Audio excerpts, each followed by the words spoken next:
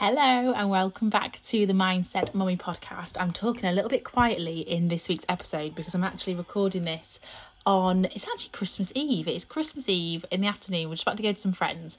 Bodhi is sleeping. He's got his white noise on in the background, so apologies if you can hear that. Cece and Sunny are causing chaos downstairs. So I'm actually recording this up here and I feel like I need to talk a little bit quiet so he doesn't wake up. But you will be listening to this on Boxing Day. So I just want to say I hope you've had the most lovely Christmas, a very Merry Christmas from me. I thought I would get organised and record this Christmas Eve because I just thought Christmas Day, absolutely no chance. Boxing Day, probably not going to, it's not going to be out for 9 a.m. if I don't record it now. So I hope you've had a lovely time. I wanted to talk in this episode about being kind to yourself. This is probably going to be a shorter episode this week, just to put it out there, because I can hear the children downstairs and I feel like 10-15 minutes is probably going to be my limit. So, I want to talk about being kind to yourself because I think this is really important. I imagine over the festive period, you who are listening to this, I imagine you've probably felt stressed, you've probably felt under pressure, you have probably, questioned yourself whether you've done a good enough job for Christmas. If you're a mum, you've probably questioned whether you've made it magical enough for the kids, whether you've got them enough presents. Like, oh my goodness, Christmas is one of those things where it's so magical, it's so lovely, but it comes with so much pressure and so much stress that I just think it can actually also cause a lot of problems, especially as you get older. When you're a child, it is magical, it is amazing.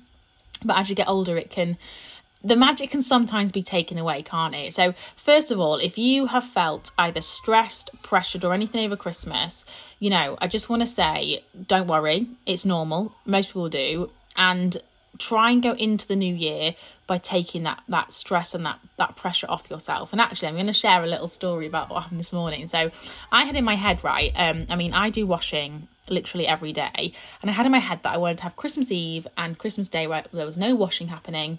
We're going away on the 27th, so I thought, right, Boxing Day, I'll put another load on. This may sound so ridiculous and so not a big thing, but to me this was a massive deal.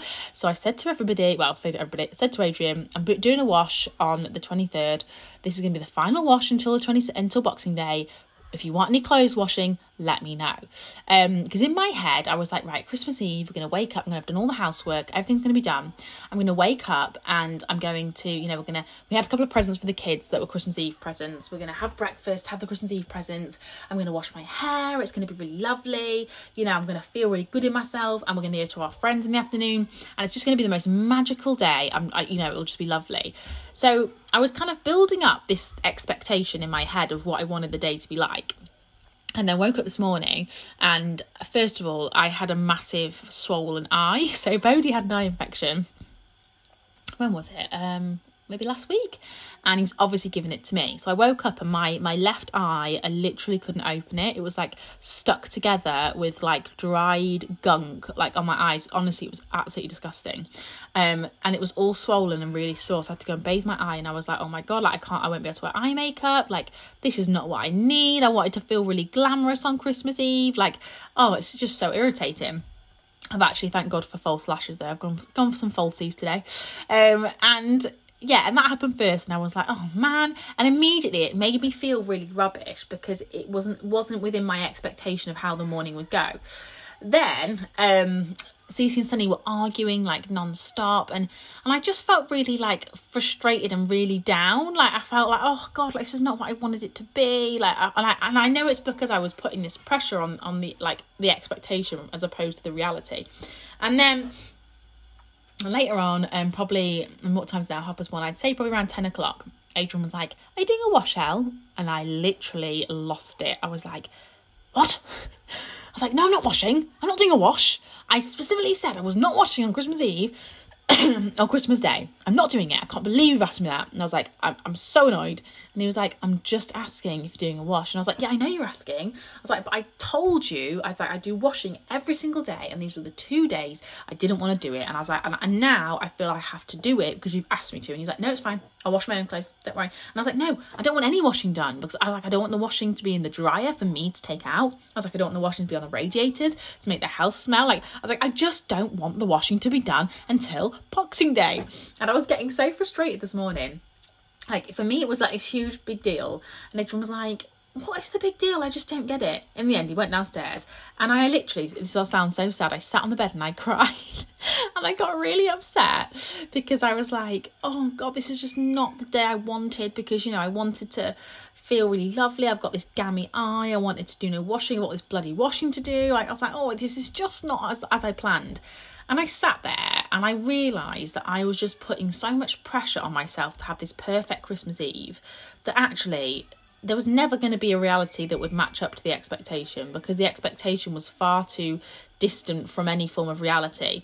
And I sat there and I let myself have a little cry, because I think sometimes you do. I mean, I like to be positive, but I'm totally real as well. Like, you have to have a cry sometimes. There's not one person on earth who is happy all the time. If they are, they're probably on something. And I was like, okay, you know, get it all out. And then I was like, right, Ellie, you're being ridiculous. Like, just enjoy it. Take the pressure off. Be kind to yourself and stop worrying about having the magical Christmas, and just enjoy the moment. And I actually went downstairs and was like, I'm really sorry, Adrian, for overreacting. And he was like, I'm sorry too. And it was all fine. And this is something, actually, since working on mindset, I'm a lot better at apologising for things when I'm in the wrong. Or even if, I mean, I knew I was in the wrong today, but even if I'm not, even if I don't think I am, I'm better at like being the bigger person these days and like putting an apology out there. So anyway, that happened this morning.